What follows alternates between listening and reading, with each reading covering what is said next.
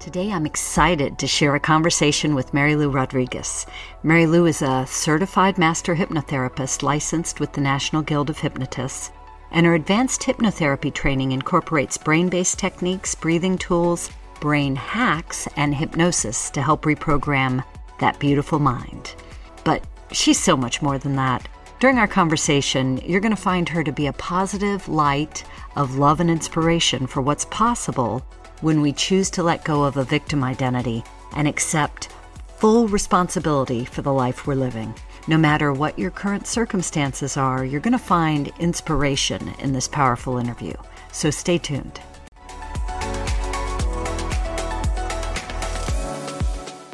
You're listening to The Inspired Wave, stories of everyday heroines, real-life inspiration. I'm your host, transformational coach and connection catalyst, CJ Rivard. Join me weekly to hear real-life inspiration and tips for tackling your life's challenges. Each week, you'll hear from a relatable woman who shares about her struggles and the tools she used to work through them. By being women of courageous action, vision, and ongoing evolution, each of us can create a ripple of positive impact. And together, we'll create a wave of change. Join us. Okay, well, welcome everyone. I am so excited to be here and introduce you to my friend Mary Lou Rodriguez. She's got an amazing story that she's going to be sharing with us. Welcome, Mary Lou. Here we are. Here we are. I'm so excited to be here. Thank you for having me. Oh boy, I am excited as well. To start us off, why don't you tell us where you call home now? Where are you dialing in from? I'm dialing in from Portland, Oregon, so the Pacific Northwest. Oh. It's beautiful here. I love it here. Fall is here. The weather is changing, but it's really beautiful still. I have heard that. Boy, we have the coast covered. We do. Being in New England, we have them covered. But that's on my bucket list to visit your region one of these days. I would love to have you come and visit. Love that. So I shared a little bit of an introduction of you and what you do now. Is there anything you'd like to tell us about you just for fun or your life where you are right now? Yeah, I have been dating the most amazing man. We've been boyfriend, girlfriend partners now for about a year and a half. And so I'm a mama to his pit bull and to his crazy kitty. And we're having fun hiking and laughing and walking and living life and just being grateful for all the beautiful moments. I'm in a really great place in my life right now. So happy for you. And you are glowing. So it's obvious that you're in a good place right now. Fabulous. So, but it has not been that way for too many years.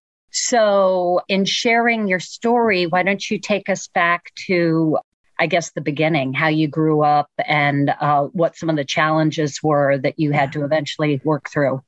Yeah. So one of my first memories being in the strawberry fields, I was 4 years old. My parents are immigrants from Mexico. My mom is now passed, but I'm first generation born in the United States. And so my first memories are of being in the strawberry fields or picking cucumbers or picking blueberries. And so I learned really early on how to work hard. Mm-hmm. And then there was lots of other kinds of challenges. So we were poor, and the school that I went to at the time was predominantly Caucasian. So I was one of 5 Latino students growing at the elementary school that I attended. So I always knew I was different. I knew I was different. My parents spoke Spanish. We drove a horrible car. There was different rules. Like there was no after school sports that I could participate in. My parents just didn't believe in that. So school was done. I'd come home. I'd start taking care of my younger siblings. So I had lots of responsibilities from a very young age. And I learned that life is hard. I learned that life is very hard. And I witnessed my parents working 2 jobs. So it was just a struggle in the very beginning. A lot of struggle. And did you feel like you were treated differently in school, or did you just feel different? I did. I remember I was in English as a second language, ESL. And I was in ESL, even though my English was perfect, because I made sure that I realized I was different right away. And so I wanted to be as normal as everyone else. So I mastered English at an early age. And I spoke very little Spanish, even to this day, even though now I want to learn Spanish again and be more proficient in it. So I was treated differently. I remember because we qualified for the free lunch program. Like I remember my ticket. So I'd be pulling out my ticket. I'd be so, I knew I was poor. I knew I was different. And that was the way that we grew up. So, yeah. So did you find yourself working harder to be better than the other kids, or did that lead to the way you navigated through school anyway? Absolutely. Overachiever, perfectionist, people pleaser. Oh, got them all ticked off there. Yeah. Yeah. Always trying to do everything for people to like me so that I could fit in. Yeah. That's just how I grew up. Also, there was a lot of alcohol in my family growing up. My stepdad was an alcoholic. He doesn't drink anymore, but so exposed to just lots of drinking and violence and just a lot of hard things to witness as a child. So I learned early on that life is hard. Life is hard. Got it. Okay. So fast forward a little bit then. How did that find you in your young adult years? You were overachieving, and where did life take you? Yeah. So life took me so I ended up going to Portland State University. So I did receive a higher education. But one of the things that I remember at the time was just never being really happy, always feeling like discontent, always feeling like there's more for me to do. There's more for me to achieve. There's more for me to become. There's more for me to have. And I always felt a little bit different. And I began coping by drinking. So during college, noticing that, I didn't drink a lot in high school. I mean, I think that's normal, or maybe not. I don't know. But in college, I began to experiment more with alcohol. I didn't really do any other hard drugs, but I just started to notice, when I drink, all my problems seem to go away.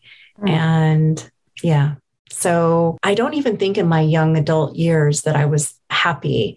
And I was always in the pursuit of happiness. Like that was something that I was looking for and didn't know how to find. Did you know you were looking for it even? No, not until I decided to get sober. And even then, I didn't know it was a self-love or self-worth issue. I thought if I could find happiness, I hadn't done any self-development, so I just thought it was about happiness at the time. Which is a great thing to seek as long as it's not at the bottom of a bottle, I guess. That's right. Yeah, that's right. And I started finding a lot of my happiness at the bottom of the bottle. Okay. So how did that evolve and for how long or, where did that find you as you became using more alcohol as a crutch? Yeah. It's not to blame my sweet mother who's passed, but I just didn't learn how to process my emotions. I didn't learn how to ask for what I needed. I didn't learn how to know that feeling bad was a normal thing, that you can feel sad or you can feel upset, you can feel anxious or whatever, that they're not all bad feelings, and especially anger. I used to have a lot of anger. And so I didn't know how to process any of that. So my go-to was always to drink. And when I married, I'm now divorced, but when I met my ex-husband, when things started to get challenging, my go-to was a vodka martini. Like that was how I coped. And, I look back now and I think about my relationship with him. And I think about how I just didn't know any better at the time. That's all you can say. You do all you know to do at the time. Do you think, how did he respond? Or, was that part of the problem, the alcohol or, Yeah. So at some point we stopped drinking together. Like at some point I was always the one that was drinking. And, that man loved me. We're since divorced, but that man loved me, but he also had and I can say this now, but for a long time, I used to take it on. He had a sexual addiction. So he cheated on me, and then I would drink, and then he would cheat on me. And we were together 12 years.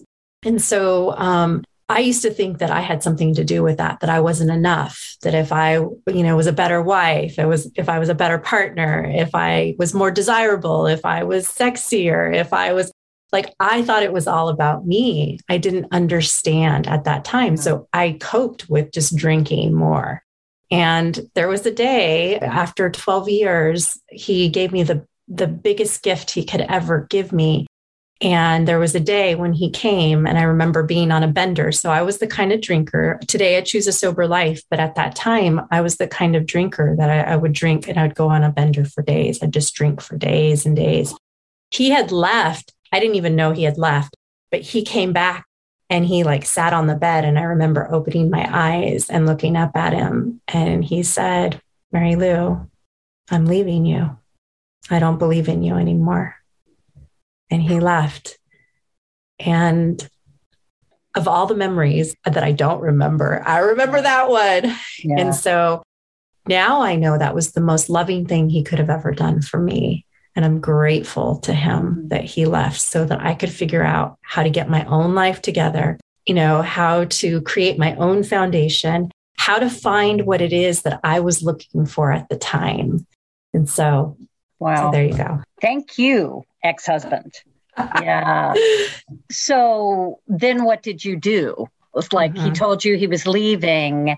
Did you hop right into recovery or it's never that easy, is it? But I was like, "I'll show you." And then I drank more. And it took me a while. It took me a couple of years to really hit that rock bottom. It took, I know that this podcast isn't about alcohol and sobriety, but my family stopped speaking to me. My friends stopped speaking to me. Everybody was concerned about me. And so it wasn't until I hit my bottom that I was ready. Mm-hmm. And I remember, when I remembered the day I decided to get sober, the thing about hitting rock bottom is typically for me, when I hit rock bottom, I should say that for me, when I hit rock bottom, I had nothing left. Like I didn't have a home anymore. It's like I didn't have things anymore. I had sold everything because I couldn't work because I was drinking so much. Wow. Yeah. I couldn't even, so I was selling things. I'd gone to a pawn shop for the first time in my life. I'd never been to a pawn shop before. And I pawned my wedding ring, it's just, and which was fine now. I mean, it was, it's like, but it's the story, it's like of how low I had gone in order to, so that was my rock bottom. And when I decided to get sober, I was committed. I was ready. I was just ready. I was like, I'm ready to change my life. Yeah. And you have, so at that point, did it just happen? At that point, yeah. So my mom had cut me off and so she started to speak to me when I became sober. And I had 6 months of sobriety, of proving to my mom, okay, I'm ready. I'm committed. I want to be back in your life, because my mom and I have been very close my whole entire life. So to have her cut me off was a big deal for me. Yeah. And 6 months after my sobriety and rebuilding that relationship with my mom, she had a stroke and went into a coma. And so much of my sobriety was about, and my mom was in a coma for 2 years. So much of my sobriety was revolved around caring for my mom during that time that she was in a coma. So it was easy for me to be sober because I was so focused on taking care of my mom and doing physical therapy with her and bathing her and changing her and feeding her and, just, yeah. And it was really an honor, CJ, during those 2 years to be able to care for her, knowing that she was getting the best love. Yeah. I was going to say, what a blessing that you had gotten to the point where you could do that. I mean, timing wise, I'm sure you wish you'd had more time, but you came back to her. Did. And she saw you I did. sober, and then you were there for her. And that is just an amazing gift to both of you, not just to you, but yes, to both of you. To both of us, absolutely. And during that time, I was able to really dive into self-development because there was downtime. Yeah. And then I started learning about Tony Robbins and Dr. Joe Dispenza and Marianne Williamson and Eckhart Tolle. And I started like opening up to this whole world of who do I want to be in this world and how do I want to feel? How do I want to show up? So during that time, I could really, it was like such a hard time, but there were so many blessings that came from taking care of my mom those 2 years. Yeah. It was beautiful. I found my Dharma. I mean, so many things that, it was just a beautiful blessing. I mean, there were so many silver linings that came from that time.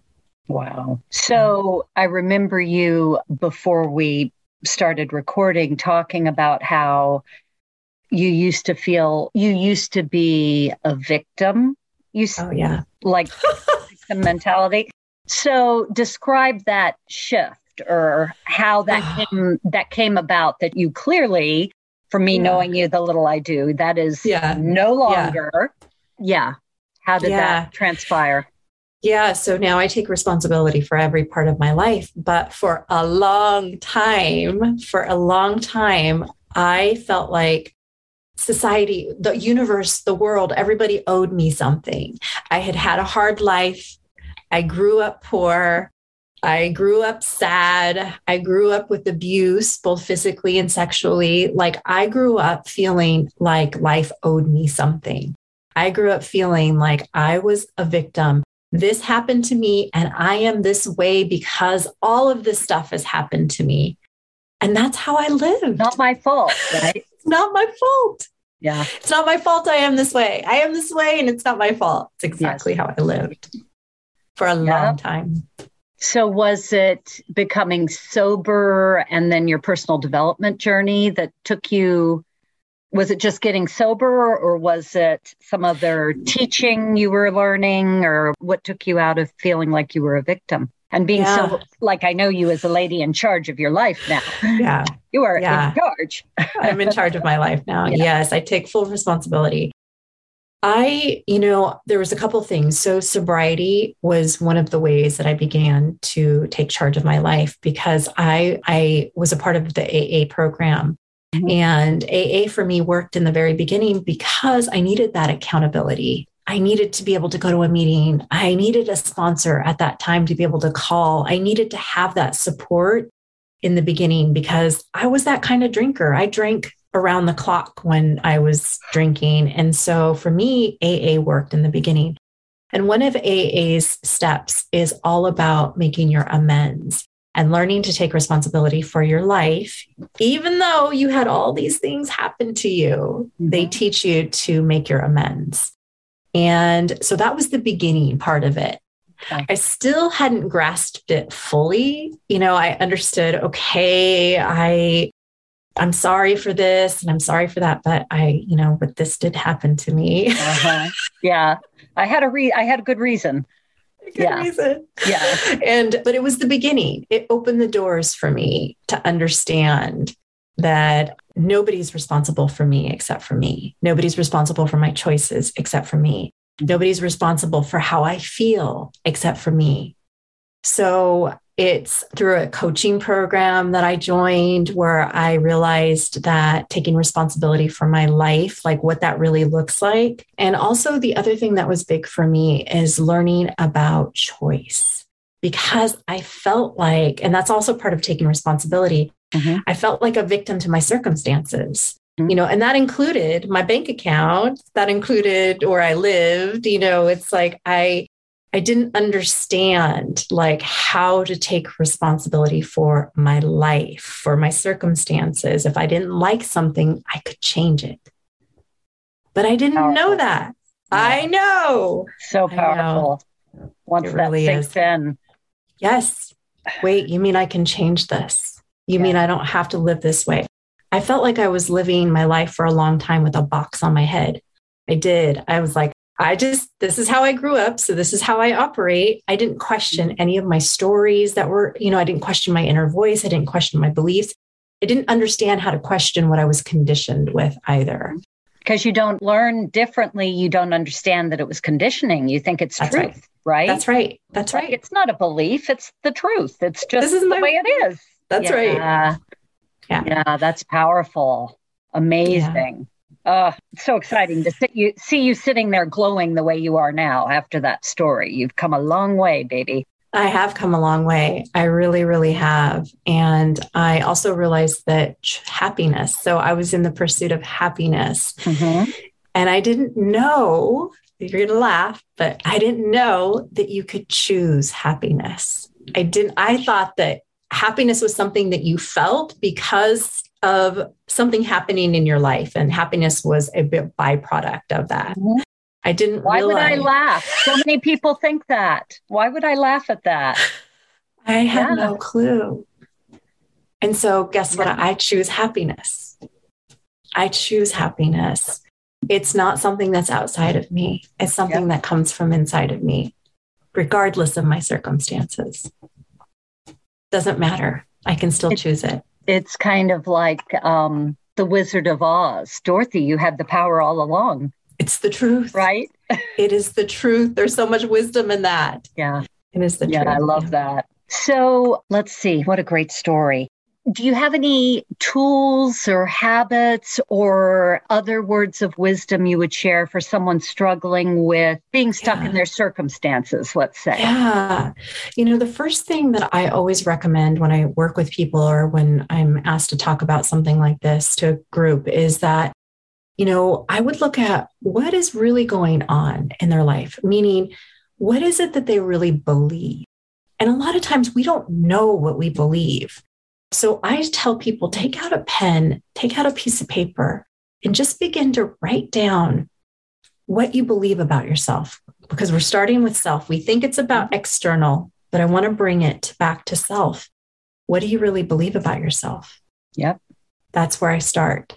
So I invite people to just take some time to figure out what it is that they really believe.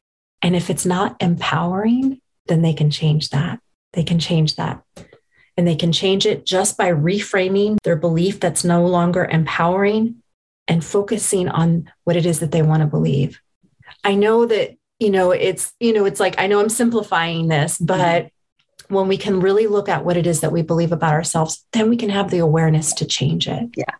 You have to know it's there first. You have to know it's there. Why aren't I happy? Why am I not fulfilled? Why am I sad?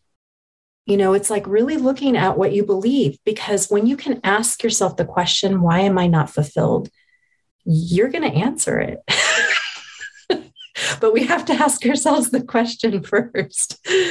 And when you say, I don't know. Yeah. Dig. What's our favorite mentor say?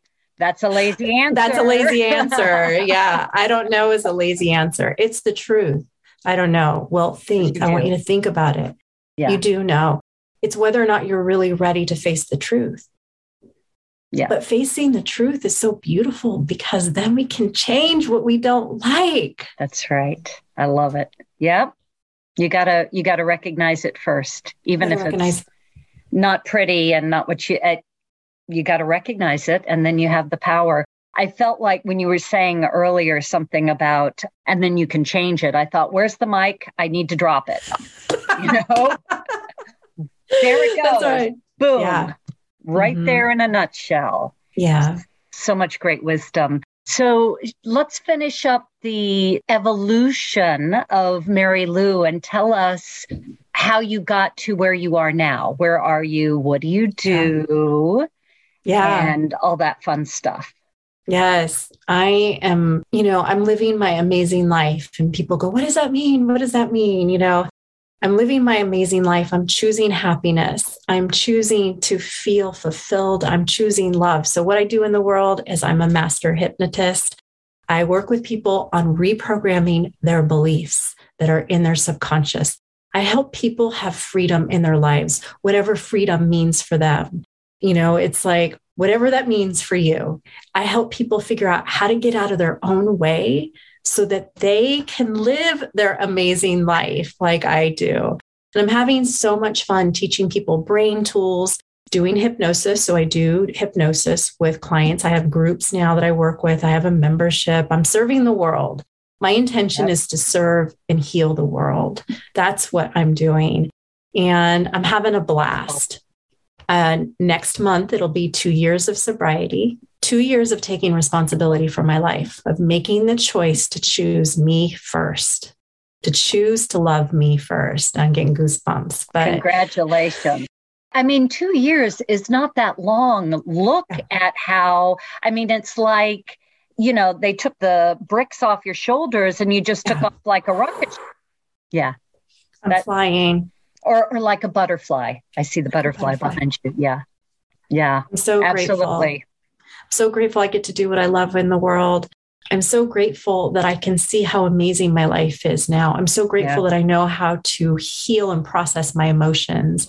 I'm so grateful that I understand, like, it really is about this moment of choosing gratitude, this moment of choosing peace. I could go on. You can tell I get really into this. You do. You are fired up. I get so passionate about people having freedom in their lives in the way that they want it, whatever that means for them. Like, how do I get out of my own way? Mm-hmm. I want to teach people how to do that. I love it. And you do. And I do. And I do. Thank you. And you teach others how to teach that as well, I believe. Yes. Because you teach. Yes, I'm teaching. Yes, thank you. I am teaching. I'm teaching hypnosis now. So I've had 2 groups of students go through my HypnoThrive certification program. So they're certified through the National Guild of Hypnotists.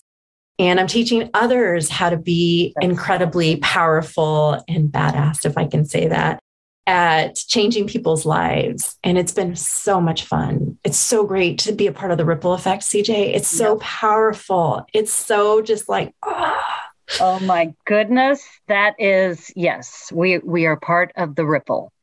That's incredible. I love it. Yes, you are changing lives. Yes, amazing.